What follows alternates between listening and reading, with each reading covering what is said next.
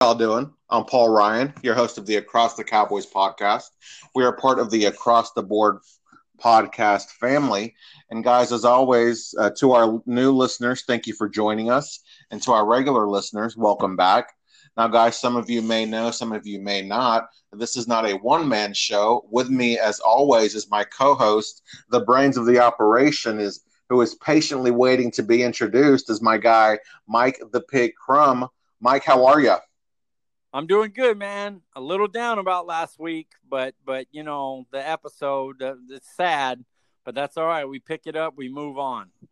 Oh, Mike, don't remind me. And we're sitting here talking, having our little pre-recording conversation. That was the first thing I said to you. It's like I'm still salty about it, man. I wish there was a way we could work some sort of magic. Reach out to Anchor and maybe they could dig deep into the archives and somehow magically stumble upon that. We're able to share that with the world, but.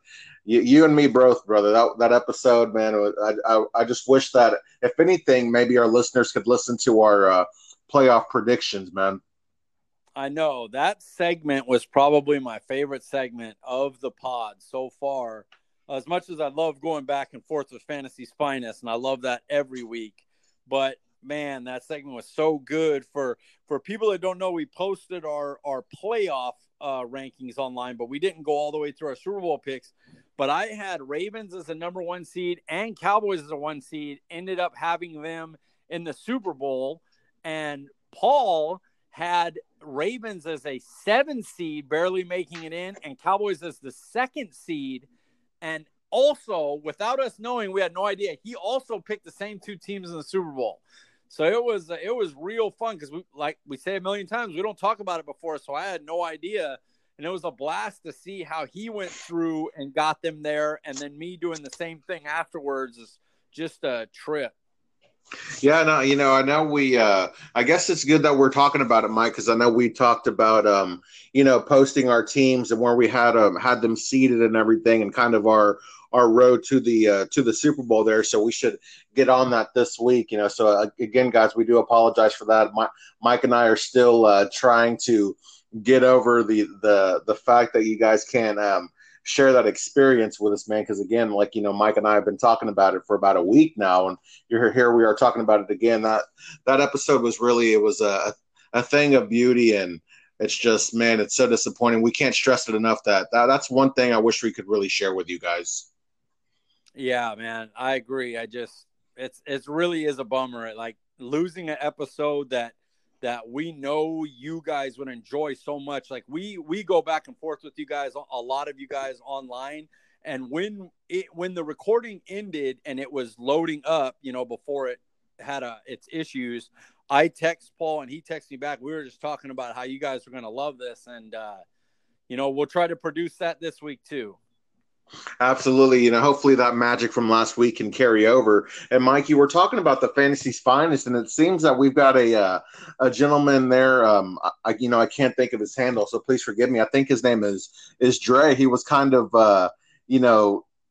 busting our chops a bit, or at least busting yours, talking, he's anxiously waiting for Fantasy's Finest to do their NFC East review. And then we told him what happened with our episode. And, he was just kind of making light of the situation, saying that it's a conspiracy there. I think his name is Dre. So I'm glad that he's tuning in and wanting to hear our thoughts on it and everything. But, we're always happy to have new fans, right?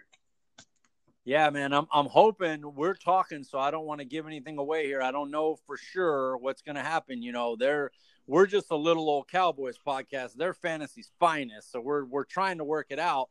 But maybe they might throw us a bone and sneak us on for their NFC East fantasy projections, which I think is where you're going to shine more than me. You're the fantasy guy of our two, so I'll take a back seat there, but I just love to be on with them. It would be a blast, but that's no guarantee. We're the little nobodies over here. We don't know if we're big time enough to get on Fantasy's Finest podcast.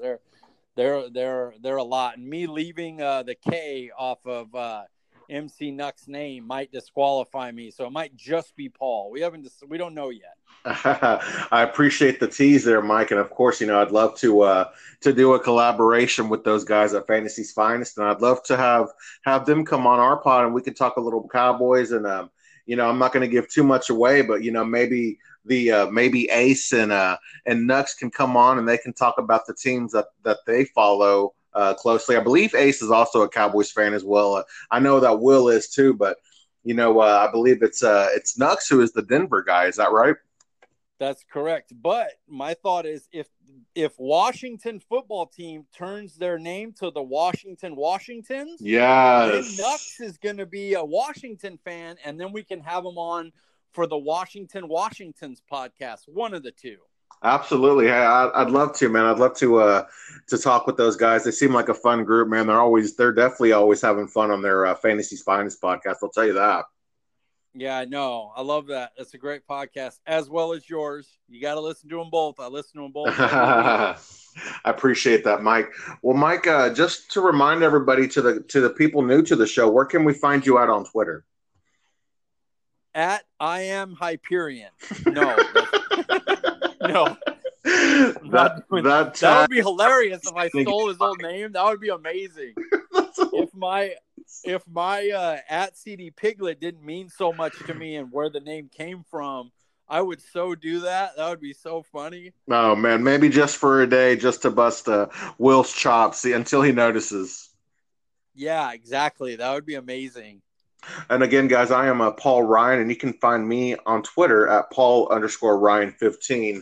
Now, Mike, you know that we cannot start our Cowboys discussion without first talking about a very popular and new segment that we have started. And of course, guys, I am referring to Meatless Monday. Mike, what was on the menu today? Oh, we are excited today. We are super excited. This is a brand new recipe.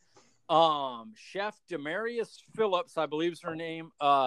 She was on Guys Grocery Games and did a take on this.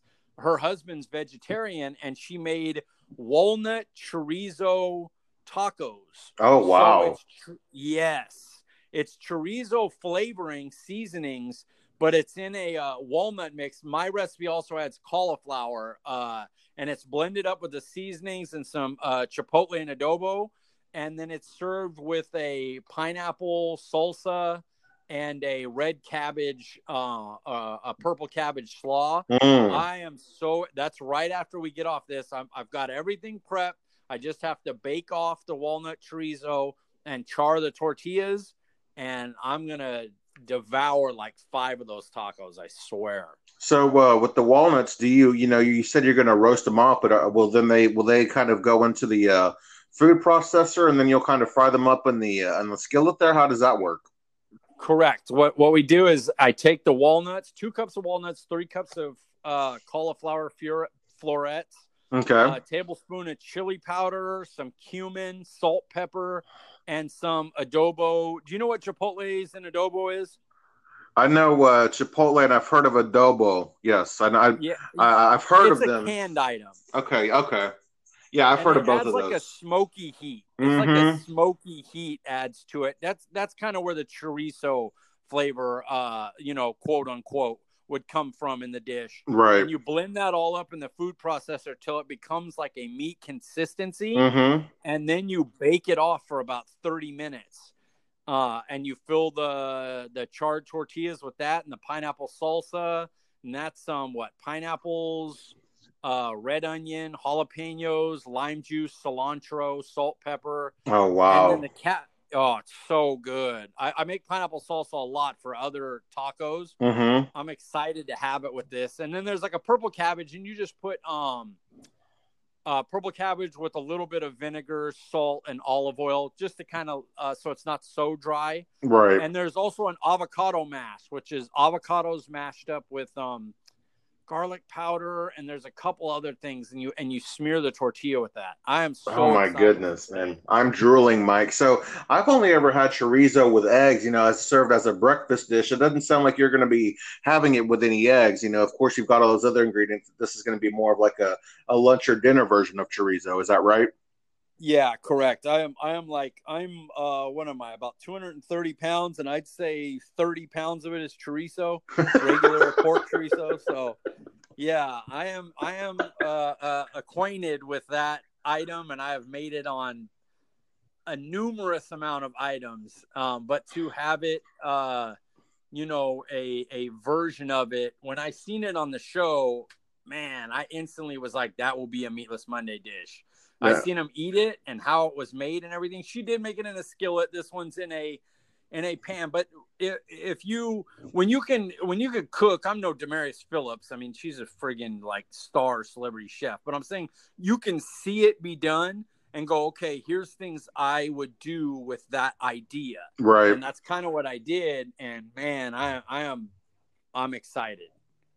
Well, man, just hearing you talk about it's getting me excited, Mike. I haven't had lunch today, so I'm definitely getting hungry. I will say, over the weekend you posted a couple of food pics, and I believe it was Friday you had those cauliflower tacos, and on Saturday you had that.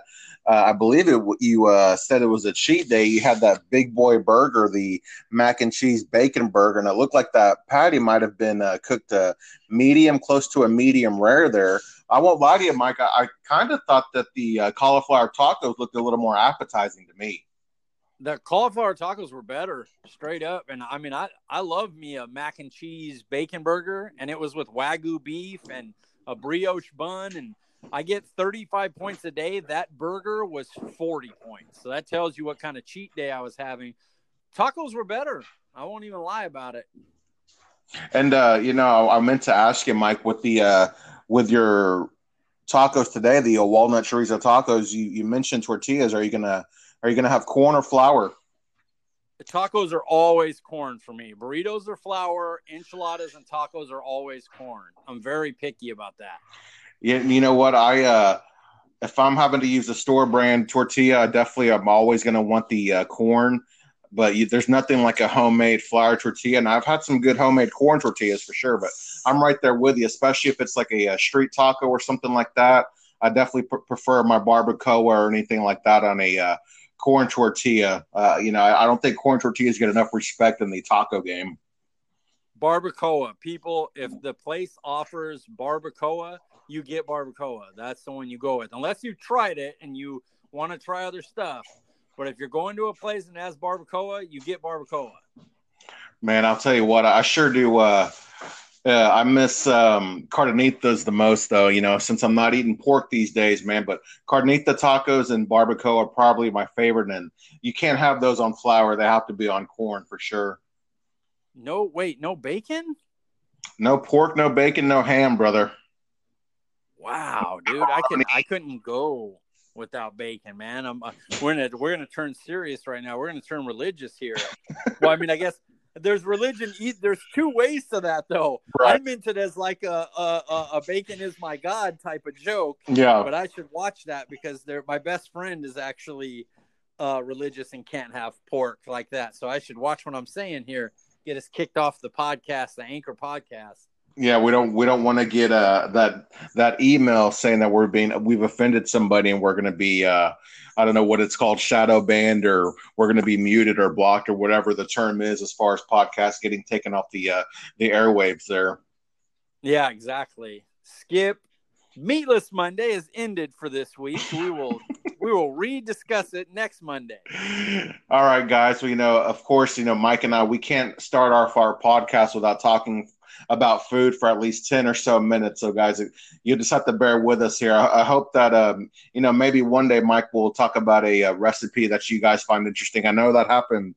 It looked like on Friday, I believe, was it one of our buddies, was it Nux, who said he was going to try to make those cauliflower tacos?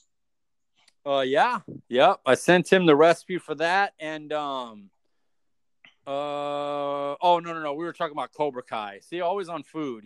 I told him to watch Cobra Kai too. Sorry, not food related. That was something else. But yeah, he said, I sent him the recipe and told him a little changes that I make to it. But yeah, I hope he likes it, man. They're one of my favorites. It really helps that you can convection bake because it makes your oven like an air fryer. It kind of crisps up more. Right. But it doesn't matter. It's good either way. All right, Mike. Well, let's give the people what they came for. We talked about technically this is episode 16, and due to technical difficulties, episode 15 didn't upload. But again, technically this is episode 16, and we can't continue to feel sorry for ourselves, Mike. The show must go on, and as we get closer to the season, as exciting as this time may be, one thing we can never look forward to is teams having to make roster cuts. So, Mike, considering you are the roster expert and your recent article that can be found at atbsports.net, when we're talking about your 53-man roster projection, here today, that's what we're going to be doing. We're going to be talking about who you think is going to make the cut this season. And so, Mike, let's get after it. This position should be pretty easy, I imagine. Here, we're going to talk about the quarterbacks. And I think what most people think is Andy Dalton's going to start. Ben DiNucci is going to be the backup. And Dak Prescott might be getting cut soon, right? Yeah, traded. No, we'll get a second-round pick for him. Oh, okay. A second-round pick? That's pretty good. Yeah, that's what people think. Exactly. God, I hate there is literally a third of like the Cowboys fan base that think Andy Dalton should be starting and will start and take the job this year. And it blows my mind. But anyway, I don't even want to get off on that because 53 man's a big project and I don't want to start slamming my head into the desk already. Obviously, Dak Prescott is the starter. Right. Andy Dalton is the backup. The question was always Ben DiNucci. That was Mike McCarthy's guy picked for him. And I think when the new practice squad rules came out, for people that don't know, you can take 4 of your practice squad guys and protect them so they don't hit the waiver wire. I think DiNucci will get the first of that just because you want to protect the coach's pet cat at that position. He was a draft pick. He wasn't undrafted. So there could be people that liked his tape and would try to go after him and stash him on a 53 man, especially if they're not set at quarterback or if they have an aging guy. I could see Patriots absolutely trying to stick him on the practice squad. So, you put the protection on him and you move on and you make sure he's good. Absolutely. And, Mike, it's funny. There is that saying is that if you have two starting QBs, you actually have none. And you look here, I know that DiNucci's a rookie and everything, and he doesn't have the draft capital, to back it up to make you get too excited about him. But, while you and I were talking prior to the recording, you and I were saying, hey, this guy looks pretty good in the pocket. He's made some good throws there in the in practice, and he looks comfortable in the pocket. You made a really good point. You said that he looks like a guy that knows how to play the QB. That might seem like a bit of a vague statement, but I guess what you're saying is that he knows everything that it takes to make a QB, and he knows that it's the little things that matter. Is that fair to say? Yeah, the thing I like about him is when it's going to take him a few years to learn how to move the ball downfield against NFL speed and how to read it and everything like that. But there's a mentality that goes into playing the QB position and the leadership you need and the moxie you need. And I feel like he has that. It reminds me, God, I know this is a thing that people said when he first came out, but I'm not talking about the way he escapes the pocket and all that stuff. I know he has that, but I like his mindset reminds me of Romo. Romo had that moxie. He came in and was like, I know I can make plays. And it just took him a few years, learning how to do it. And I think Ben DiNucci could do the same thing. Romo didn't play his first game till year 4, I believe, year 3 or year 4. He might have got a game or two in year 3. But it took him a couple of years to build up to where it's like, okay, now his mind has caught up with his mentality. And I think Ben DiNucci in a few years could be that way. And then that's when he gets in a few preseason games. He looks good. And then you can maybe have an asset in your quarterback room that you can break out if you need to get some draft capital, or if there's an injury and you need the backup to come in and make plays. You have that. Absolutely. Again, we were talking about it at pre-recording, and we talked about how, Bill Belichick, he had Brady, Garoppolo, and he also had Jacoby Brissett, and he was able to get some nice pieces in return and deals with those guys. Exactly. And hell, the Garoppolo one, he got massacred for how little he got. They're like, oh, he was helping his boys in San Francisco out, by giving away for a second round pick. And there was reports that one team would been willing to offer a first and a second. So that tells you, how valuable a good backup that shows good quality can be in the NFL. It's just such an important position. Absolutely. Well, Mike, let's talk about a position that doesn't get the respect that it deserves, especially when you talk to fantasy-minded people. We're going to talk about the running back, and here we have Ezekiel Elliott and Tony Pollard. However, do we have a third running back, and do you see us carrying three running backs this season? I just think you have to. I think it's, one injury to Zeke in a game, and you're going to throw Pollard out there all the time, and you got to have an emergency guy. What if Zeke goes concussion protocol? Then you have, just Tony Pollard, and it's just not going to work that way. As much as some of our followers and some of Cowboys Twitter are liking to just go four wide with a tight end and throw, away, you're going to have a guy back there. So the question was, which one? And I know Jameis Olawale, before he opted out, was the emergency third running back, and he played fullback. And I believe they're going to go the same way. And I have, let me make sure I say his name right, Sewo Olanalua. Sewo Olanalua. I have him he's a really big back. I believe if he can be taught to keep his pads low, he'll have no problem playing fullback. And he was very, very good short yardage in college. Goal line runs, first down runs. He did all that really well. So he fits a role that an emergency back could do, because if one of the other two goes out, the other one could be the main back, and then he can come in goal line situations, short yardage if they need to give people breaks. And he can also play the fullback. I talked about it in my article, there was a time when he went out with injury and Schultz moved to fullback and scored a touchdown. And that told me that they're not comfortable running the other two running backs. I want to get their names too. Rico Dowdle. What it is, Dowdle. And Dowdle and Darius Anderson, they didn't even throw them out there to try it. And the two tight ends that are behind Jarwin are more on the line blockers. They haven't led block before. It's not what they do. So I think Sewo makes the most sense there, and that's why I had him taking the third emergency / fullback position. Mike, I feel like you brought up a good point there.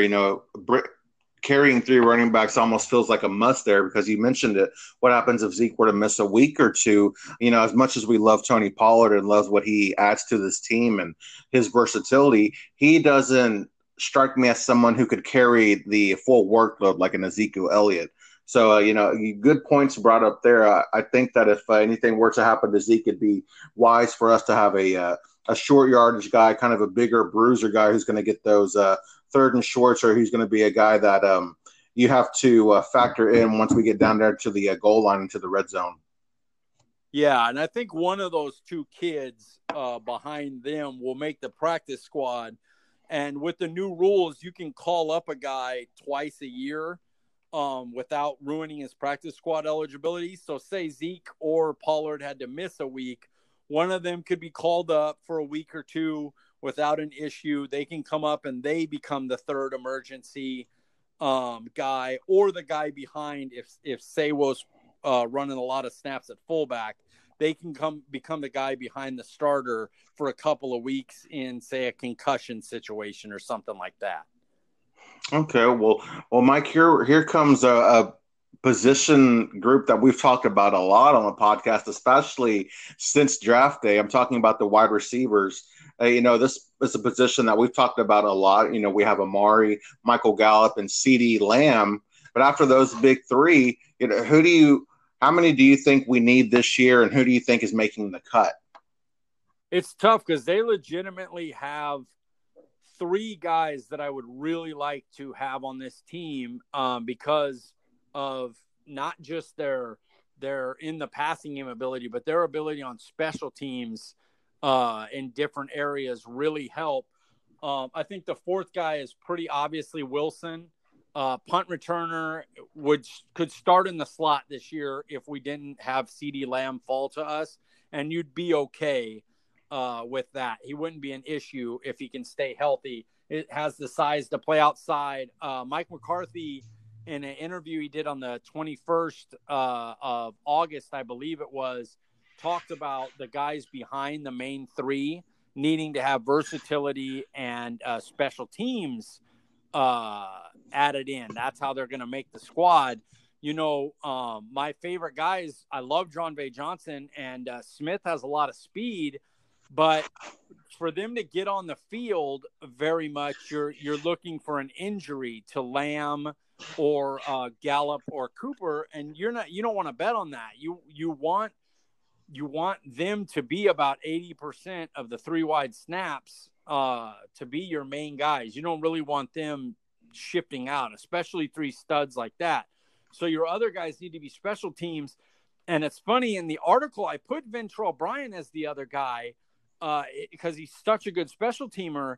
But over the last 2 weeks, I'd say I've heard rumblings of Dan Rupert's guy, Noah Brown. When I first talked about my 53-man, that's the guy he said he'd be the fifth wide. And I was like, I don't know, man. Ventrell Bryant's so good at special teams. He started some games last year. He has a rapport with Dak. And now I actually would make that change. Bryant just got injured. He had an MRI, no ACL tear. But I do believe he may end up on something like an IR to protect him, for a few weeks. Maybe you can bring him in later on. I'm still going over. There's a defensive back that's a good special teamer, and I don't know which ones, if they're going to go 6 wide or 11, 12 DBs. See, so it makes it tough because at some point you're getting a lot of DBs out there. So I'm putting Noah Brown in the 5th spot. I think they're only going to keep 5 because I believe Bryant's going to start the year injured, and they're going to be able to protect him on like an injured reserve where somebody can't get him, because somebody would. He's really, really good special teamer. People would be looking to grab him. It feels like we've heard Noah Brown's name get mentioned the last 3 or 4 years. He's always looking good in training camp. I believe he was. Were they not trying to convert him to a tight end? But he's always been a good special teams guy, and he just has never really got an opportunity. He seems to always make noise during the off season, but here, during the regular season, he seems to. I shouldn't say disappear, but he never really gets a chance to be on the field. Do you think that he is a better receiver than Cedric Wilson? Let's start the a segment of the show that most people know if they're followers of us. Let's crap on the Jason Garrett era. Yes. And Noah Brown, you want to know why he was considered a tight end? Because when they brought him in, they only blocked with him. It seems like in camp he's making a lot of plays as a wide receiver. He's made a few touchdown grabs with Dak throwing him the ball, not like a Ben DiNucci on the third team. He's in there with the main. I like Wilson better. I think if he's healthy, he could be a damn good receiver. I believe Kevin Turner had him, forgive me but I believe it was him, had him as a 3rd round grade the year we got him in the 6th round. Oh, wow. He can make plays. It was just a really stacked wide receiver class like it was last year and is going to be this year. And so I would have him as a better receiver than Noah Brown, but I believe Noah Brown does more stuff that makes a team as a 4th, 5th receiver. His blocking, his play on special teams. Like Wilson's a punt returner on special teams, but he's not a gunner, a tackler, like Noah Brown is. And Noah Brown can come in at any time, and he's going to be a good blocker. He's going to help you in the run game. And we don't honestly know if he can make plays in regular games because he's never given a chance. They just didn't call pass plays for him. we do what we do. The Garrett thing, they were going to do what they do. You knew what was coming. The defense knew, the people watching the games knew, and they were going to run it, and you had to out execute them. And now with the new regime, they're going to be about, you don't know what's coming, so you got to try to stop us with all the talent we have. And also you don't know what's coming now. So it's going to be fun to see. I think Noah Brown made this team in the last 2 weeks, and the injury, I think, is going to keep Bryant from making the 6th spot because he'll be able to be put on an IR for the first few weeks. An IR with the ability to come back. Forgive me for not remembering what that's called, but I think that's what's going to happen to protect him. Well, man, it seems like we have just a wealth of talent there at wide receiver, and that's exciting to see because we know that Amari he's had a couple of nagging injuries in his career. We know Gallup missed time last year. I don't think Lamb has ever had issues with injuries, but we talked about it earlier. You can never have too many good players, so that's good to know that if one of those guys were to go down for a week or two, it sounds like we've got a good replacement ready and waiting.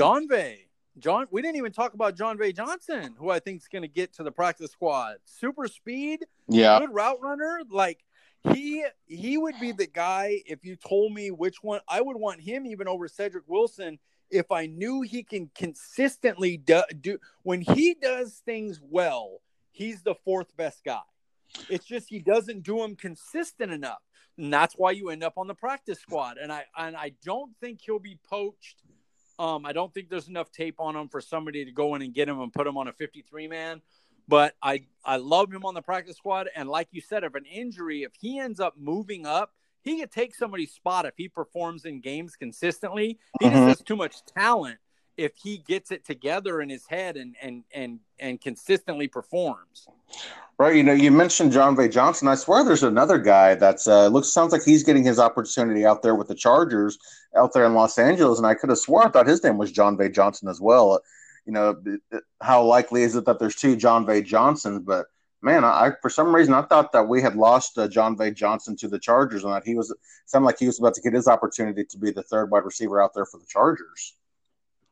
No, he's still with us, man. He's made some plays in camp, and he's behind guys. There's just too many. The roster's too loaded to get him on it. I couldn't believe me. I like him more than Brown. I like him more than Smith. I like him more than Brian. I like him more than Cedric Wilson. But I'm also not doing this isn't Madden. You can't take guys just on this guy's faster, this guy's a better route runner. If you can't do it consistently, you can't bring the ball in, and it doesn't matter the separation or the speed you bring to the unit. It just doesn't. You're not going to make it until you show that they can consistently count on you to do it rep in and rep out. You're not going to make the team. So when you mentioned speed, are we talking Tyreek Hill, or are we talking McCole Hardman? What are we talking here? We're not talking that type of speed. That type of speed would make the team. that type of speed is the type of speed that makes the team even without consistency, because they're like, we're going to throw you out there because you're scary for a defense. But it's a speed that we don't have. I think he is faster than Devin Smith, who's known as kind of a go route speed guy. I think John Vay is a better speed guy, and he's a better route runner when he does it. When he does it at its best, he does that better. But so he just doesn't. He doesn't do it every snap. You have to be able to do it all the time. He might be closer to the Robbie Anderson type then. Yeah, I would say he's in the early 4.4s. Okay. Hey, man, that's nice. You definitely want to hold on to guys with that type of speed, no doubt. Well, Michael, let's keep it moving here, and it looks like we're going to talk about our tight ends, and I feel like this is pretty easy. We have Jarwin, Dalton Schultz, and then Blake Bell making the roster. Do you see a need to carry 4 tight ends? No, nobody else making. This is a real easy one. There's your starter. There's your 2 backups. The Bird's starting. He's going to be a fantasy miracle this year if he stays healthy. Schultz and Bell are both your blocking guys. I'm actually really interested. Dalton Schultz had a good camp. Mm-hmm. And he's got some good reps on tape last year when he was in, some good blocking reps. He's gotten really good at it. And we know Blake Bell's known for his blocking. So I don't really want them to see the field very often, because that means, Lamb or Pollard is not on there, and Lamb or Pollard should be on the field, not Blake Bell or Dalton Schultz. But Right. when they are in, you understand that there's stuff they can do. They have stuff that they can bring to the team. And, they just did a good job of constructing a roster with, if one team can stop something, we have the ability to flip. And you could go 3 tight ends, as much as I do not want to do that. If something's happening where a team is just able to cover our wides, and we need to beat some teams up inside and pound the rock, either one of those 2 tight ends can come in, and they're not a liability blocking, which is nice. The pass catching's a very secondary thing for our second tight end. I don't really care what they do pass catching with all our weapons. I don't want our second tight end getting the ball.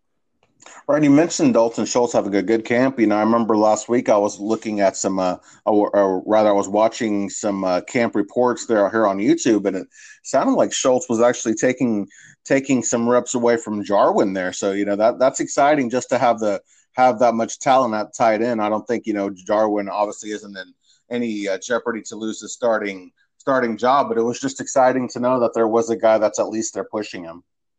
It's amazing how this coaching staff's so good. They make sure to rotate guys in because they understand shit happens. When Tyron Smith went out against Atlanta, and it killed our quarterback for a few weeks. They were down. That stuff like that's not going to happen with this coaching staff, because they have people playing everywhere. And if you play the best, you stay in. And they rotate guys. They play guys with Ventrell Bryant was running with first teamers.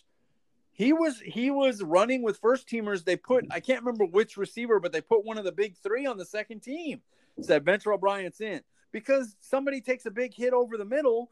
Jarwin goes over the middle on that seam route that they showed that everybody was happy about, and Xavier Woods was like, I'd have lit him up. He would have been out of the game. Right. If that happens in a real game and you got to make a third down completion and it's 3rd and 12 and you hit a 15-yard seam route and Blake gets walloped but holds the ball, goes concussion protocol, Dalton Schultz now has had snaps with the first team, which is what you should do. I mean, you're not turning injuries off on Madden. This isn't a video game. I never understood how they didn't do stuff like that. In the Garrett era, you barely ever saw young guys getting snaps, and we want to get these guys to, play 80-90% of the snaps, the regular guys, and just have them execute the best. That's not how things work in the NFL. That's not realistic.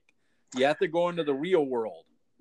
Right. You saying that, that's a good point, Mike, because it's important for these young guys to get even just meaningful snaps in practice. It kind of reminds me, I remember it was a couple of years ago, there was somebody talking about his time with the Patriots. He said that, they'd be practicing and all of a sudden Bill Belichick would blow the whistle and he said, hey, Tom Brady's out with an ACL. We need the backup in now. And what that said is just that Bill Belichick wanted to have everybody ready for any time, any place, just ready for any situation. And, to have Brian out there with the first team, I think that kind of just says that McCarthy wants everybody to be ready at all times.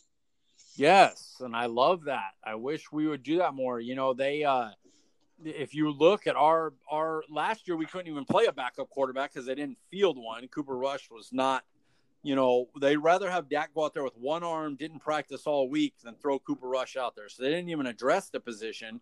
And then in other years, they addressed it with the Whedons and the Castles of the world and Kitnas and Moores and all that. And you look over at the other one, and every, he went, Bill Belichick went 13-6, I think, without Brady. And they had Garoppolos and Fursetts and Hoyers and Matt Castles. Matt Castles. Yeah, they won 11 games with Matt Castle. We won 1. Our roster isn't that different. It just shows what a coach can bring game plan wise and getting ready. And man, I just love it. I love the what Mike McCarthy's bringing already. It gets me so excited. Absolutely. I couldn't agree more. And Mike, you kind of talked about it a little bit. We're talking about the offensive line here. This is where things get a little tricky, at least in my opinion. I feel like we have four no doubt starters here with Tyron Smith, Zach Martin, La'el Collins, and it sounds like Joe Looney is going to be our starting center. And I'm still trying to adjust to the loss of Travis Frederick here. But Mike, how many offensive linemen do you think are going to make this roster? Because it sounds like we've got a good mix of depth and talent there. Yeah, this was the first hard one. The first thing you had to do when you're going through the 53-man that was tough at first was figuring out the other two starters. Like you said, the three were the main. Who's going to replace Travis? And then is Connor going to keep his job? And I think that with the offseason, how it worked, I think that helped them. 2 years ago, we were in the playoffs with those two. Connor Williams as a rookie, Joe Looney coming in, without the offseason to get ready. You just found out about it, and he had to get up there, and they made the playoffs with him. And I think they're going to stick with him. I just don't see a reason to put in some young guys in the situation we're in. A first year, a rookie at center, and then a left guard who is basically a rookie because he was injured all last year. Right. It just doesn't make sense to me. Now, going in the future, I think both those guys are possibly better prospects than Williams or Looney. Obviously, Tyler Biadasz is a better prospect. He was a Remington Award winner, so there's no doubt if you're the college football's best center the year earlier, then you're going to come in and be a better prospect than Joe Looney, who's kind of been a backup for his whole career for us. But right now, he's been there. He's made a playoffs. He's won a division with Dak. I think they're both going to be the starters. So we know the starting five. So it's about trying to figure out who they keep. And it is not easy because they have a good for backup offensive lineman wise, they are pretty solid. Connor McGovern, Biadasz are making the team. I also think Brandon Knight showed enough. He got starts last year. At tackle, Jets game. People were out, and there was another one where he got time along with Cam Fleming. And I believe he's going to be the Cam Fleming replacement at tackle. I believe people think that that's Cameron Irving as a swing tackle. I think he is there for versatility. He's not a very good tackle on tape from what he's shown on tape. He's much better on the inside, but it's nice to have a guy that can play it. I personally would keep Redmond, the scout in me. As I said in the article, the scout in me says Redmond's just a better offensive lineman. But I think they're going to do Irving because Cameron Irving's very good inside. He can play guard center and be fine there. He has the ability to play tackle. I just don't think he's very good at it. But that ability in a pinch to be able to move anywhere, I think gets him on the squad. So that gives us the starting five with Biadasz, McGovern, Brandon Knight, and Cameron Irving. So that's 9 we're keeping. So the question is, what do you do with the Adam Redmonds, the Cody Wickmans, the Terrence Steeles? We know Mitch Hyatt now is going to go on IR, so he'll be here. They'll put him on there. I also think that they're going to roll the dice with Adam Redmond, Cody Wickman, and Steele. At first, I had one of them being practice squad protected. I don't know if they will now. If they do, it'll be Redmond, just because he's had games on tape in real Cowboys games, so people have been able to see him. And we know how secrecy and keeping our young players off the radars of other teams has been for Coach Mike McCarthy this offseason. So if they did put one practice squad protected, I would put Redmond. But as for right now, I'm going to say they all three attempt to go to the practice squad and hopefully get through. But I'm going to save my protected guys for a little bit later on. Very good breakdown there, Mike. And I was curious. I haven't heard too much about Connor Williams or Connor McGovern this offseason. Can you talk to us a little bit about any positive or negative reports about those two guys? The thing about it is I'm happy that it's like this, but you haven't really heard anything about him. And I remember as a rookie, you heard a lot about how he was getting killed. Connor Williams was getting killed and overpowered. Right. And this year it's been pretty silent as far as Connor Williams, Joe Looney, and Zach Martin are concerned. It's just been they played consistently well enough. The tackles have been out, and you've heard if you follow any of Dave Hellman, John Machota, man, there's one more, Michael something, I apologize, Kyle Yeomans, they all talk about how the offensive tackles have been out and the backups have been getting abused by our defensive line. But if you notice, you don't hear anything from the interior. Now, that was true when McCoy was there. So to say like, oh, McCoy's injured and these DTs aren't as good, I just don't believe that's true. When McCoy was there, people weren't talking about him either. And I just think it's not that they've done great. I'm sure they've gotten beat by McCoy and Poe but they've also had their good reps. And when you play consistently without showing people have to be worried about you, that's a good thing, especially from guys that are question marks. Zach Martin, you expect it. Oh, Zach Martin's killing everybody, no big deal. But when you hear it from Looney and Connor Williams and McGovern, that when they're in, they're not, you're not consistently hearing how they're getting beat. That's great news. I heard a couple of things about, Biadasz needs to bulk up a little bit, and I think he'll use this off season, this whole season to do that. And I do believe he's going to be the starter next year. If Looney goes down, I said this in my article, if Looney goes down and Biadasz gets in the games, he may never leave. He's that kind of talent. You don't become the Remington Award winner without, having that level of ability. He can play. But I'm going to stick with Williams and Looney starting, and I think they're fine. Not hearing anything is not a big deal. That's a good sign.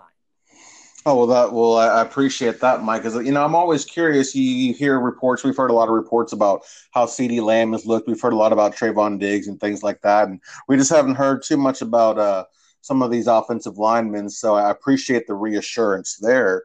Well, Mike, as of right now, let's see it. We don't usually do too much math on the show here, but it sounds like we have 22 right here on offense. Is that what you have? Yes, 22. That's correct.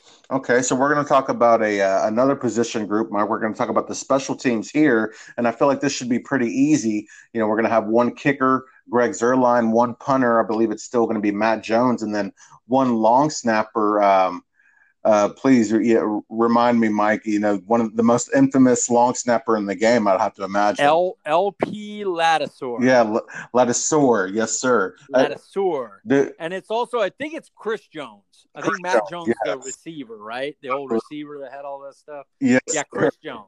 The infamous Jaguar there, Matt Jones. At this point, we might want Matt Jones as the punter. Chris Jones, the last 2 years, man, I hope a new coach helps, but he's been terrible. So, go get Marquette King, man. That's who I want on the 53 man. I don't really want Chris Jones anymore. Hey, Marquette King, we talked a little bit about Ben DiNucci and his swagger. Marquette King doesn't lack any swagger by any means.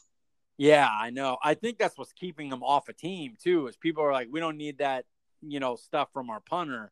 But, man, when your punter's not good for 2 straight years, risky, man. Risky to go in with him, but I give Fossil. Fossil's a great special teams coach, so I'm not going to question what he decides to do on the special teams. He thinks Chris Jones still got it. Let's go. Well, so Mike, we're talking about it. Do any of these positions require a backup in your eyes? No. Nope. They're all good. We'll if something happens. LP's played every game for like a million years. He was around when Landry was around.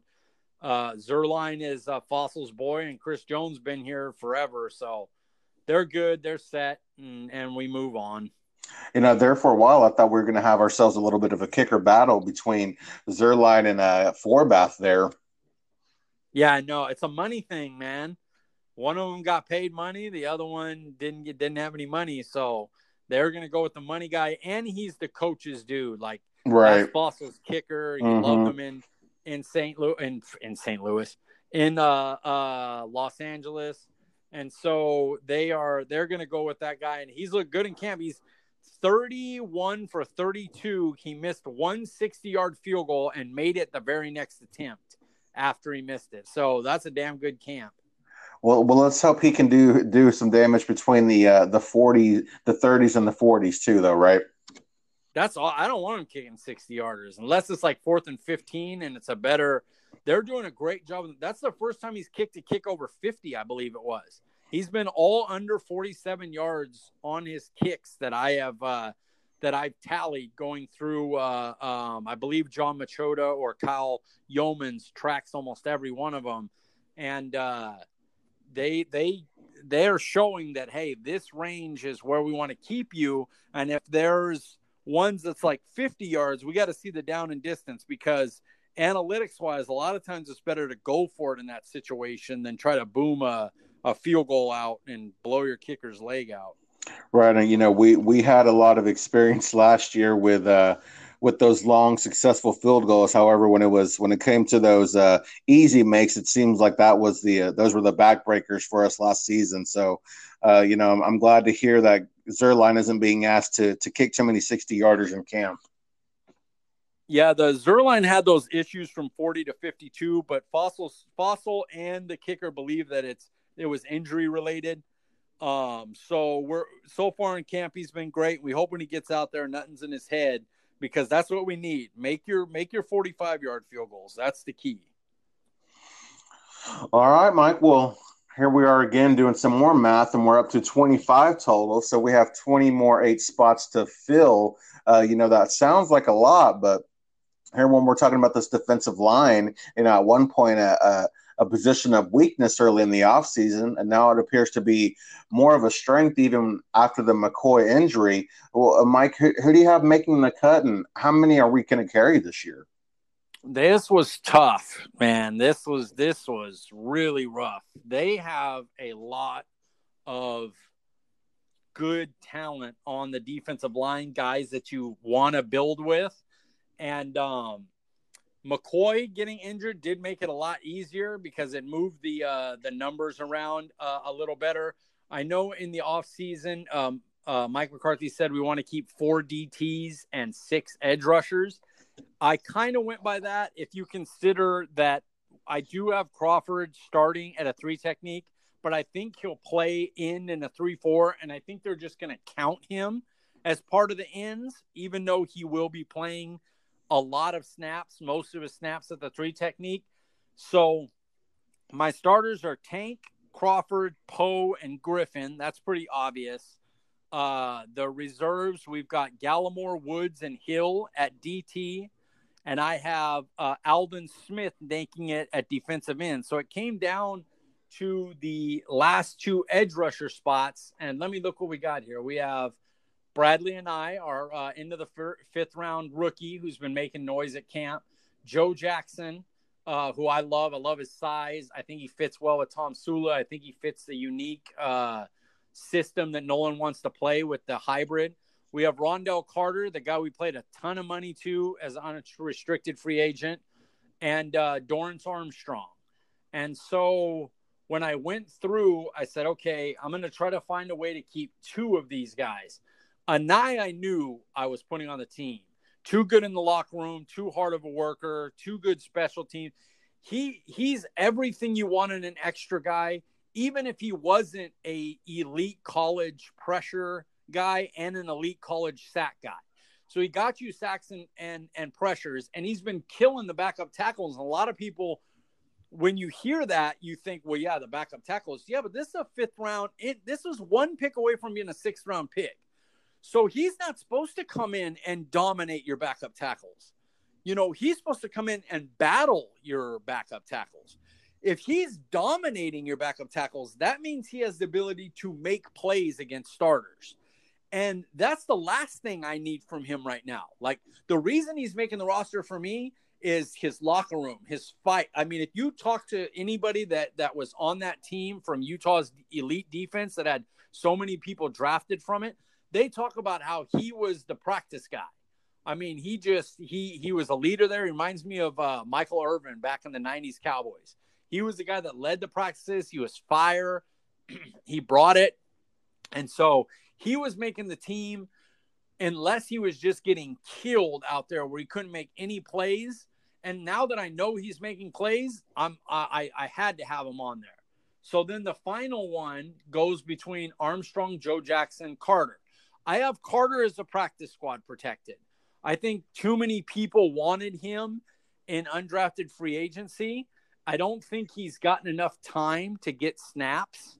And so I don't think they're just going to let him go. They had to pay him so much money to bring him in as an undrafted free agent. I think they understand that other teams are interested in him, even if they didn't see him get snaps. So he's the guy I'm using my second practice squad protected on. So the question is Dorrance Armstrong or Joe Jackson. What do you think, Paul? If you were going Dorrance Armstrong, Joe Jackson, how would you like to go if you were? Well, Mike, I hate to do this, but I'll answer your question with a question. There was one name that I don't think I heard you say, however, that we've been hearing about lately is Randy Gregory. Did you include him? Paul Gregory.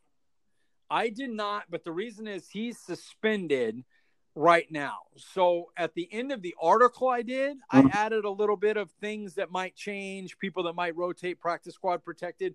I will say this. Ladarius Hamilton's another guy that he'll make the practice squad.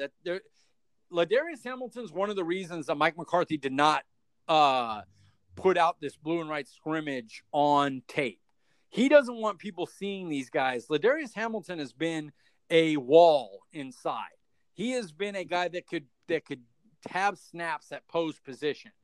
But there's just too many guys that we have there. So I think there's not enough snaps and there's not enough video of him for another team to pick him up and put him on their 53-man. So I think he's going to make practice squad. And what I did with Gregory, the way I did it is I made the choice of Dorrance Armstrong over Joe Jackson. The reason I did that is because Dorrance, it brings a different type of pass rush. I think he could be a 3-4 outside linebacker speed rush, where Joe Jackson would be more of a 3-4 end. And I think they have enough people that could do that. And his 4-3 defensive end work, I would kind of rather see Bradley and Aldon Smith, Tank, them do that. So I went with Dorrance Armstrong there. I put Joe Jackson on the practice squad. He's a guy that possibly could get protected just because there's been tape out on him. Now, if Gregory comes back, I believe that another guy would be protected. Joe Jackson would go to the regular practice squad. If he got picked up, he got picked up. And Gregory would obviously make the team over Dorrance Armstrong. Now, the question is, does Dorrance Armstrong get practice squad protected? Or does he just flat out, did they give him a shot at him? Or do they keep Dorrance Armstrong, go against what the coach said, and maybe not keep somebody from the next unit we're going to talk about? So it's tough to say. The 53-man's really easy to do when you're not considering that a guy may be coming back. And from what Jane Slater reported today, there could be news on him in mid-September. So, man, it just makes it tough. I'll say right now, I'm leaving Gregory aside as a suspended guy who's not able to make the 53-man. Armstrong's going to be the last guy. Joe Jackson, Hamilton go to practice squad. Rondell Carter gets practice squad protected. That's my projection of what they're going to do at the D-line. This is just fun to me, Mike, because, again, I mentioned it, early in the offseason, we were really concerned about this defensive line, especially after losing Robert Quinn. And here we are, and it sounds like we don't even have enough spots for the guys that we have here. Yeah, and don't get me wrong, none of those young guys are going to give you 11 sacks like Quinn did. Oh, of course. But Everson Griffin's an upgrade. He's going to help Tank. And the beef that they got inside, losing McCoy is a big loss. I'm not going to downplay it. He makes the inside solidified. See, our edge was going to be good because you had Tank and then an Aldon Smith, a Everson Griffin, a guy outside that can make plays. Even if Crawford was out there, he would be solid opposite Tank. But the inside was bolstered by getting a push from McCoy. And that is a push that we have lost. Crawford's not going to get the same push. But I think the ability to have Poe, Crawford, Alden can move in, Tank can move in.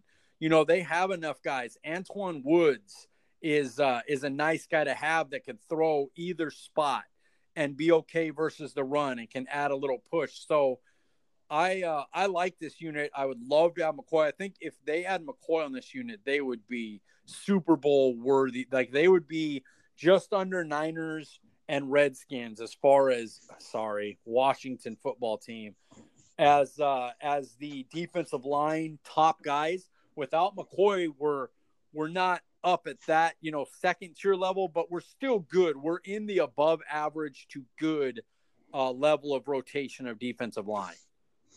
Yeah, you know, that was unfortunate. I know we were all excited about Gerald McCoy and what he was gonna bring to the table, and man, just a freak injury, you know, takes him out for the season. And you know, hopefully, maybe Woods will step up, you know, considering this is a contract year for him, and you know, maybe one of these young guys will exceed expectations. But yeah, I mean, to be mentioned with the Washington defensive line and the 49ers defensive line, you know, if we had McCoy, man, that's pretty high praise. Yeah, the real worry I have is just, can Tyrone Crawford hold up inside enough, or can Neville Gallimore or Hill make the move to be good enough to where Crawford doesn't have to have the snaps that he might have to have, at least in pass rush situations. You know, we just need another guy that can help Poe keep the linebackers free of blockers. And it worries me, Crawford taking that many snaps regularly, let alone off a hip surgery. So I'm not going to act like that's not a concern position, but you know, I think we're good there. It's not a need or a deficit position. I wouldn't be surprised that Hamilton got 2 games moved up where he made it up and made some plays, and they may just give Crawford a, you know, sore back week off a couple of times to keep him fresh throughout the year. Yeah, you know, you mentioned a name that I'm excited to see, you know, how to take the next step, and you're talking about Trysten Hill there. I'd love for him to be able to show us why we used a second round pick on him. You mentioned maybe helping Tyrone Crawford, you know, not having to take on so many snaps. That'd be nice to see Trysten Hill kind of prove the haters wrong, if you will. He's the reason he was a second to third round grade is he had elite traits, and you know, he didn't start his whole the last season of his college. He was a backup and was still a second to third round grade. You know, if he was a starter and played, he's probably first to second round. Mm-hmm. He just has great get off. He has great traits, and you put that with Jim Tomsula on that defensive line. That guy knows how to coach guys up, and he's really loved what Trysten Hill's done so far. So, you know, I'm sticking with him. I think he makes the team. I think he's a contributor. Like, it's not going to be like last year where he makes the team as an inactive. I think he's going to be in. He's going to get a good percentage of snaps along with Neville Gallimore, and they're going to put these young guys to the test this year. Well, I love to hear that. And, well, Mike, you know, we spent a good amount of time on the defensive line, and rightfully so, considering the talent and the depth it sounds like we have there. But let's talk about a position group that, outside of the starting 4, you know, we're going to talk about our linebackers here. We have Jalen Smith, Leighton Vander Esch, Sean Lee, and Joe Thomas look to be our starting 4. But who and how many linebackers do you see making the cut this year? This is the team's best unit. People think it's wide receiver. Yeah, mm-hmm. People think it's wide receiver. It's not wide receiver. Wide receiver is 3 deep, and then they got some question marks. If somebody on that wide receiver core is out 8 weeks, Cedric Wilson's a good replacement. If Leighton Vander Esch hurts his neck again, Joe Thomas and Sean Lee come in and are starter quality. You're gonna have a downtick because Leighton Vander Esch is so damn good. But there are teams that wish they're starting Joe Thomas and Sean Lee this year as their starters. They're that good. And then behind that group, Leighton Vander Esch now at middle, Jalen in his new roaming over 4-3 blitzing pass rush linebacker spot. where he doesn't have to worry as much about being in the middle and he can just react and make plays. Sean Lee will get his typical between 20 and 30% of snaps at the other 4-3 spot when they play that. And then Joe Thomas, great backup. The thing is they have 3 young guys, and personally, I have them, all 3 of them, making the team. And it was tough because that was one of the reasons I couldn't get Ventrell Bryant on the team. Okay. But I think Luke Gifford has the size and ability and to be Sean Lee's replacement after this year. He has that kind of ability. He's also very good on special teams. He has injury concerns. I believe he's going to be okay. He's going to be able to make the 53-man. Justin March is a Damian Wilson, Anthony Hitchens type guy. Excuse me. If he had to play the 4-3 for 20% of the snaps, he'd be fine as the other guy. He's very good in special teams. He's going to make the team for sure. And then another Dan Rupert guy, when they got the undrafted free agents, it wasn't Rondell Carter. He told me, watch Francis Bernard out of Utah. This kid can play. He can play in the league now in certain types of schemes and situations. And he's showing already in camp that in nickel coverage situations, Francis Bernard can be out there and be relied on to make plays. He's picked off Dak Prescott already. He got another interception off of one of the other 2 young quarterbacks. He made another play that could have been an interception. He's making plays all over the field. There's no way they let that guy get to 53-man. And I don't even think they're going to use a practice squad protection on him because Fossil he said in interviews before, he likes defensive guys on his special teams. So this is one of the spots where I had to weigh Ventrell Bryant versus Bernard. And I just think a 7th linebacker who plays special teams, and the way Sean Lee, Jalen, Van Der Esch, and Gifford have all had injury concerns throughout their careers, basically, so far, as young as they are, they need that depth. And if you can play special teams and be able to play in the linebacker unit, there's no reason not to keep you on the team. It would be a dumb move not to, really. So, I'm not considering them to make a dumb move. I think all 7 of them make the squad. That's how I'm doing the 53-man.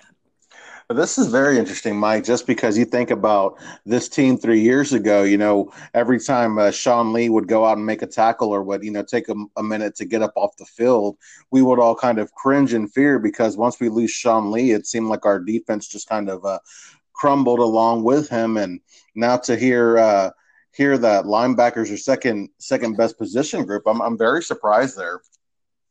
Yeah, no. I have them as the best position. Well, quarterback, that's actually not true. Dak Andy Dalton's as good as you can get as a 2-person quarterback room. But I would put them second. I would put them ahead of the receivers even as our best overall full unit.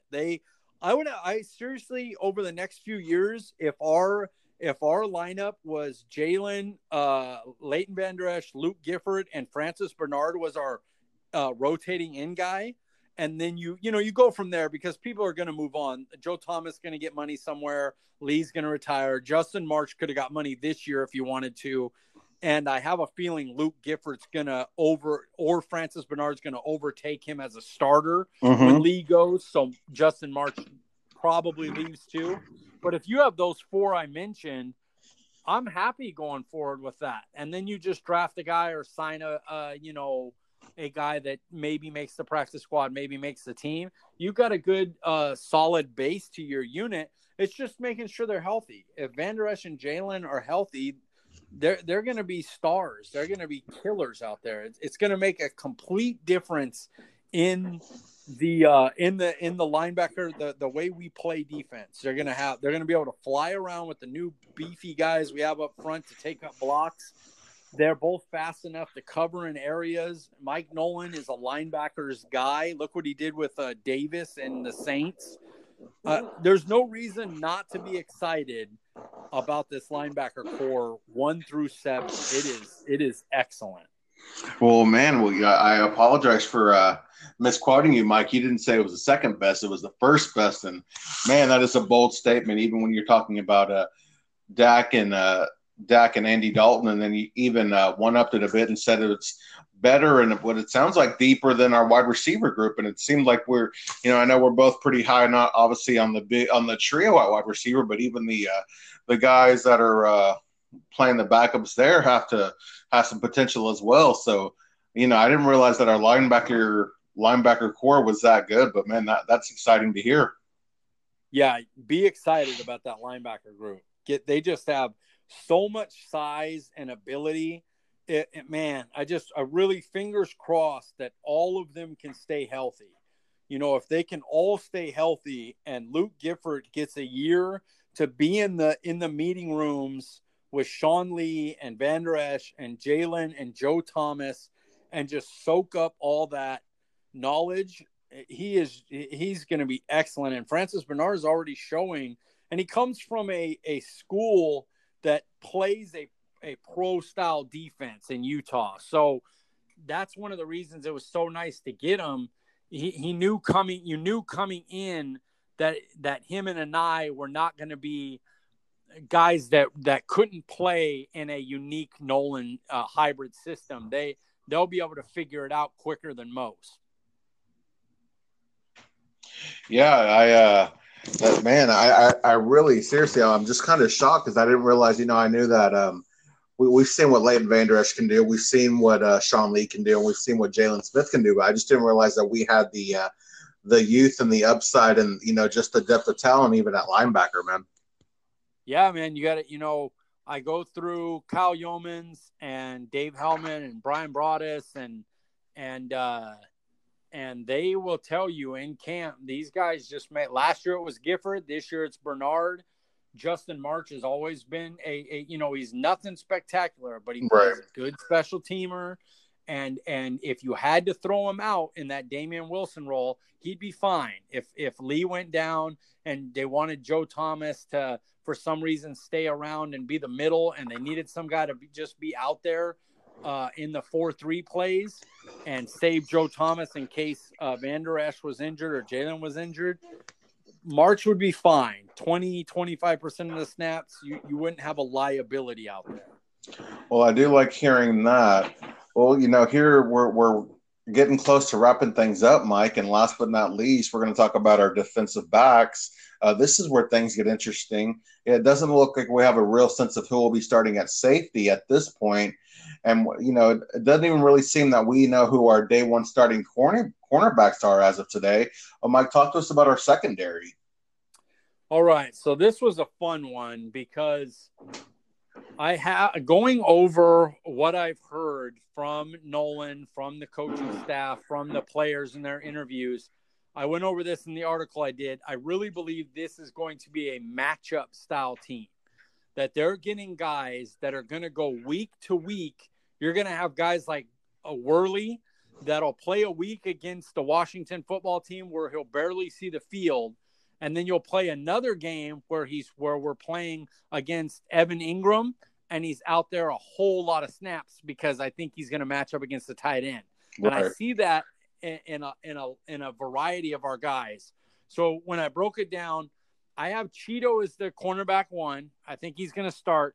If you look, a lot of people have rotated to safety, and everybody talked about Cheeto doing it. He hasn't done it at all. He hasn't even been talked to about doing it. Worley's done it. Reggie Robinson's done it. They've moved guys back and forth there, and none from Cheeto. So I think he's going to be cornerback one, and he's set. Right away, I'm throwing Diggs at cornerback 2. Oh, I know there's other options. Yes. I'm putting him out there. I just think he's been too good in camp. Mm-hmm. And you put him out there and he makes plays. I know he's going to have his issues. He's going to have his mistakes. I get that. But I just think he's too good of a prospect. He's a guy that they might have took at 17. I think he's going to go out on the opposite side, and they're going to let him make plays, and he's going to learn on the job, and they'll be better for it in week 10, week 11, when he starts to ding, ding, ding. Okay, I know what's going on 100% now because I've had so many snaps in it. Now, could Worley just be out there as a corner? Yes. Would he probably be better week 1, not getting beat and everything? He would. But I have a specific role for him with the tight ends. And in my article, I went over, I'd have to have the schedule in front of me, but we play like Higbee, Ingram, Ertz, Andrews, Hayden Hurst. Hayden Hurst. I mean, we just have a load of tight ends that we have to go through. And I see them going, all right, Worley, this is your guy. Get ready for him this week. And in third down, he's not just going to be in every down, but in the passing situations, it gets 2nd and 10, 3rd and 7, where you got to you lock him up. That's your guy. And so you blitz, then you bring a blitz, and you lock up Worley with the tight end and say, take him out. That's your job. You got to study him all week. What does he do? What do they like to do with him? That's your guy. I also believe that Brown is going to be in the slot. Brown's been our slot. He's been an excellent slot corner for years. He has the size. He has the speed. There's no reason to change it. And I know that, including myself, I really like Jordan Lewis, and we have a lot of Jordan Lewis darlings out there that believe he's our best corner, and they're going to be mad that I have 3 starters in front of him, and I have Worley as a tight end guy. But I think Lewis is going to have a big role, and it's injuries happen, and he's going to be able to play all 3 spots. So he's going to be your cornerback 4, designated cornerback 4. There's going to be no safety for him, not rotating back and forth. If somebody gets hurt, somebody gets concussion, somebody goes out, somebody gets a cramp, he comes in and plays whatever spot they're in. The other thing that he does really well, and we remember it a couple of years ago in the Saints game, he took Alvin Kamara out of the game. Mm-hmm. And again, you go through the schedule, Miles Sanders is on there. I know that for sure. I know I wish I had it in front of me. Todd Gurley is another one. Akers could be a guy in the first week that's a receiving threat. So in things where a team spreads it out and has a one back, we can go with a unique, like a 1-3 and a bunch of defensive backs, and have Worley match up with a tight end, have Kamara match up with a running back, and just say, every week tell Jordan Lewis, know this guy, know your responsibilities if someone gets hurt, but prepare for these 5 games where we're playing this set of people, and we're going to need you to be a matchup guy.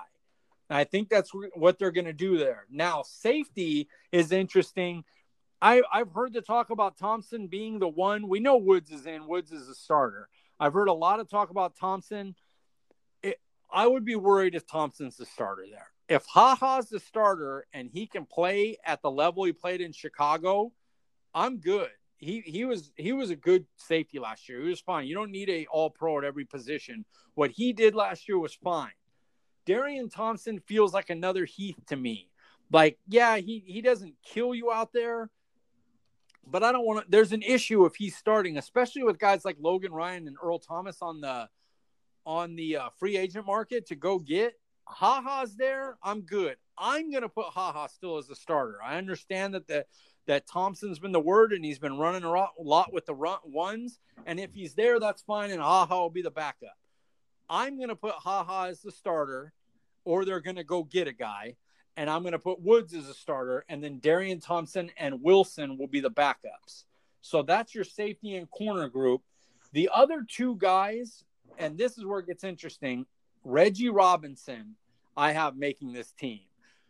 He's just too much effort. They showed a play where the Tulsa's blowing out a team. The game's over. There's a turnover or a busted run play, and the guy runs it up the middle, wide open. The game's over. Just let him run for it. Reggie Robinson runs him down from behind to make a tackle in a game that was over. I mean, that he didn't even have to. He always plays hard, constantly. He also blocks a lot of kicks. He's played safety and corner. He was known for press man as a press man corner at the end of the year, but he played early at safety, so he's versatile. So I see him making the team. The other one, the one that I'm having trouble with, is Goodwin. Goodwin is elite on special teams, as good as we have. So is Ventrell Bryant. So my question is, do you keep an 11th DB? And Goodwin can't if he's playing corner, you have an issue. Like, he's not a good coverage cornerback. He's a liability. He's there because he's an elite cover guy, or an elite kick covering guy. He's great on special teams. So do you keep a sixth wide receiver in Ventrell Bryant, who's played with the ones, who's made plays in real games, and is an elite special teamer, or Goodwin? Well, I've gone Goodwin because Ventrell Bryant just got injured. So that's one thing that I was still up in the air about. I took Bryant over Noah Brown, and I had Goodwin making the team in my article. Now I have Brown making it, and I would have had Ventrell Bryant making it as a sixth wideout, but I think Goodwin's going to make it, and Ventrell Bryant's going to be IR. I know that's long-winded, but there was a lot of stuff we needed to go over in the defensive back, so I'm sorry about that, Paul, but I think we made it through it all right. Well, Mike, don't apologize. I appreciate the breakdown, but what I get from this is, so you mean to tell me that we are not going to go out there in a base defense? You mean to tell me that we're actually going to game plan and that we're actually going to put our best players out there and maximize their skill set this year? That's what you're telling me this year, Mike?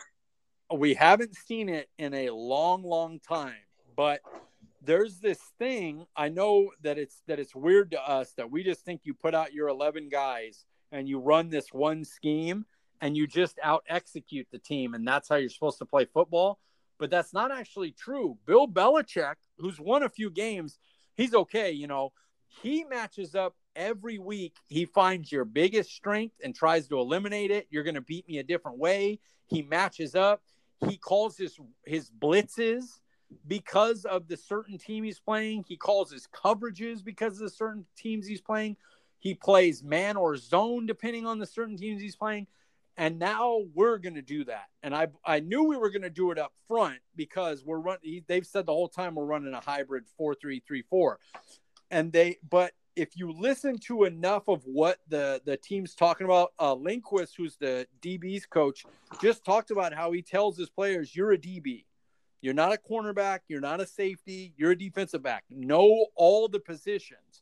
And the reason is because in a matchup thing, week to week, you're going to be asked to do different things. It's just how it is. I'm telling you, there's going to be games where Worley sees 3 snaps, and there's going to be games where he gets 50% of the snaps. And it's going to be that kind of year, and I'm here for it. I love it. Mike, this is just crazy to me because we think about how bad we looked last year, especially on defense. I mean, there were games where we just couldn't make a tackle to save our life. I know we were dealing with some injuries there, but just to think that, not even a full calendar year, but to think that the linebacker group is the best position group on this team, and we don't have enough spots for our defensive linemen, and to think that our defensive backs are actually going to be playing to their strengths, it feels like a totally different team, Mike. Yeah, it's incredible, when you don't just rely on talent. Like that was the thing about Garrett. He was a neutral or negative coach.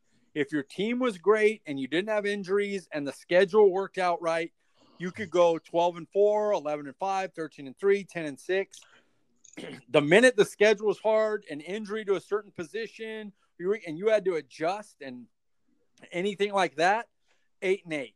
It just how it was. It was. He didn't add anything. Where now it feels like this team, we had the worst special teams in football. So say Fossil probably could have won us 2 games last year. Patriots game for sure could have won us. How about the defense? How many games did we just get? We got annihilated by Mitch Trubisky. We got annihilated by Josh Allen. Not like, Joe Montana's of the world. But they knew going in, here's what they're going to run. Here's how we beat it. So they knew the reads going in. Well, they have arm strength. They have ability. They can move, especially mobile quarterbacks. They knew when they needed to be able to run. And it's just nice to now have where every game, the game is going to be, what can we do to attack this team's offense? They're eliminate their strengths and attack their weaknesses. And then the same thing on the other side of the ball. And it's just beautiful. I'm more excited about that than I am about how good the roster is. Mike, it's funny, because all offseason, especially after the CD Lamb pick, I've just been, very excited about our offense, but after our discussion today, I can't wait to watch what our defense does this year. I'm more excited about our defense because I know it's like I said, I'm more excited about CeeDee Lamb than Amari Cooper. Right. Well, Amari Cooper is going to be the better wide receiver, but I know what Amari Cooper is going to do. Mm-hmm. 1,100 yards, 6 to 8 touchdowns. He's going to have a few drops, but no biggie. I know what he's going to do. I know the offense is going to be awesome. What I want to see is what Mike Nolan does with this talent and giving them a chance to play in a system that attacks a team's weaknesses. I'm so ready for it. I can't even explain. I'm more excited about that than I am about the walnut chorizo taco.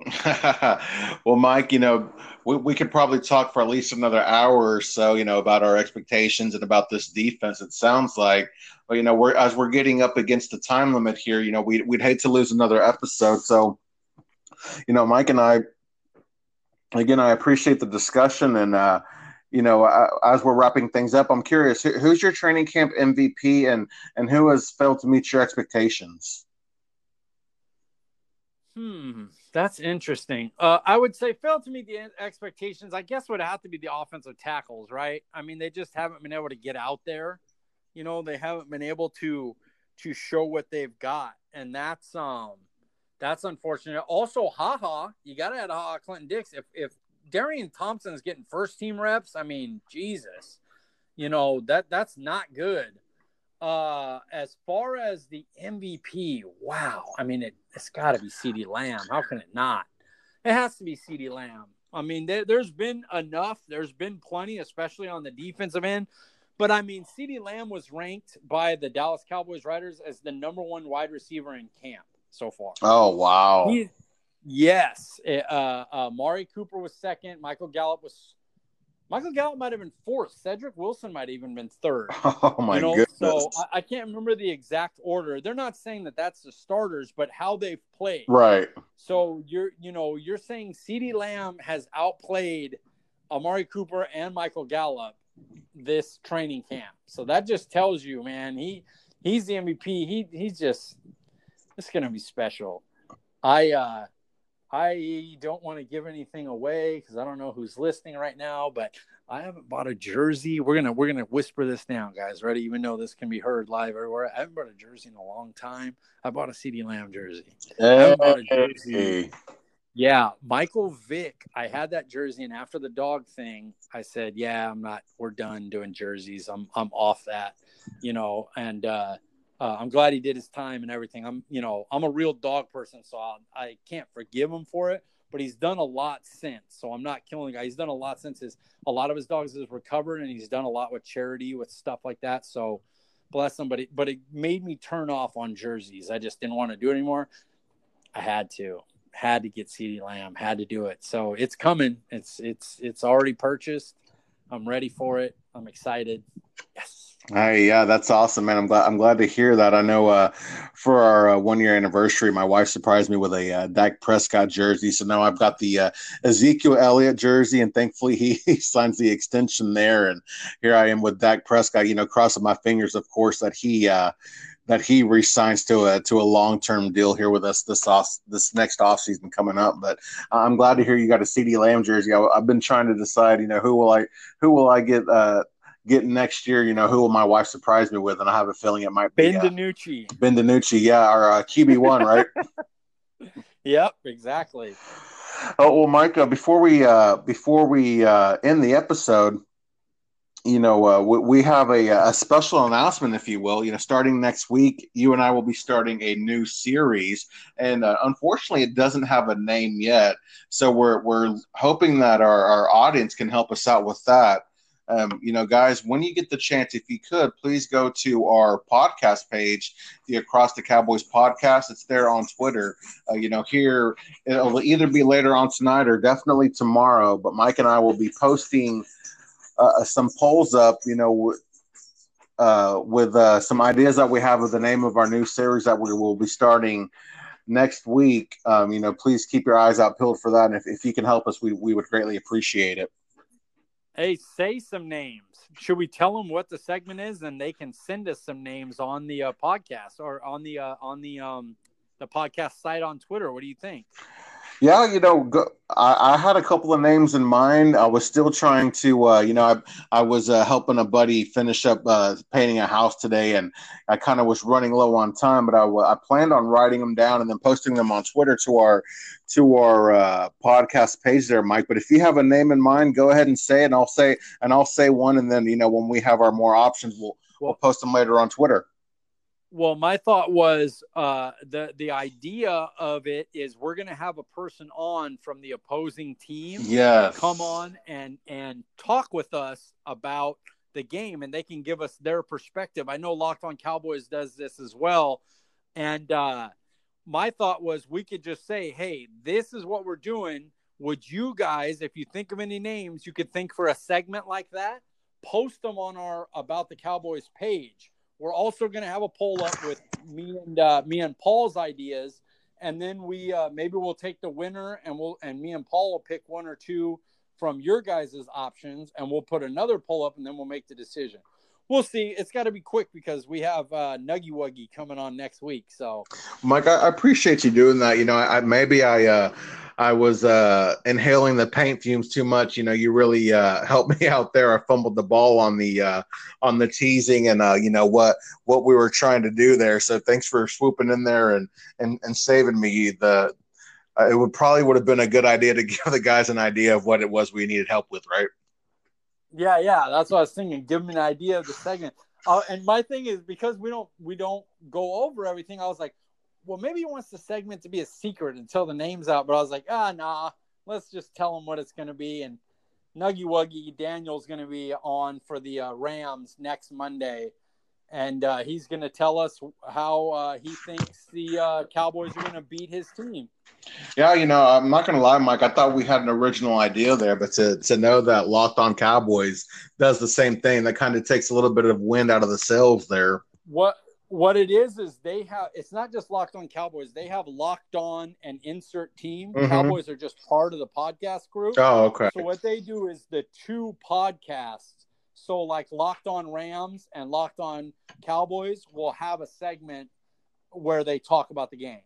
So, we're having a guest on, finding them from our friends and stuff like that. They have a network of teams, so it's just a grouping that they have where they match up the two Locked On shows and talk about it. Oh, I got you. Well, hey, I know so you. We're still there. Yeah, I know you and I. We want to pride ourselves on original content and quality content, and of course, the not showing each other our notes and show sheets and things like that. So that's a little reassuring there. I'm glad that we at least have an original idea there, and I'm excited for this new series. Me too. I'm going to give the other team's people a bunch of shit, so that'll be fun. We would expect nothing less from you, Mike. Well, Mike, I think it's getting close. We don't want to lose another episode, so just remind everybody, where can we find you at on Twitter? At I am Hyperion.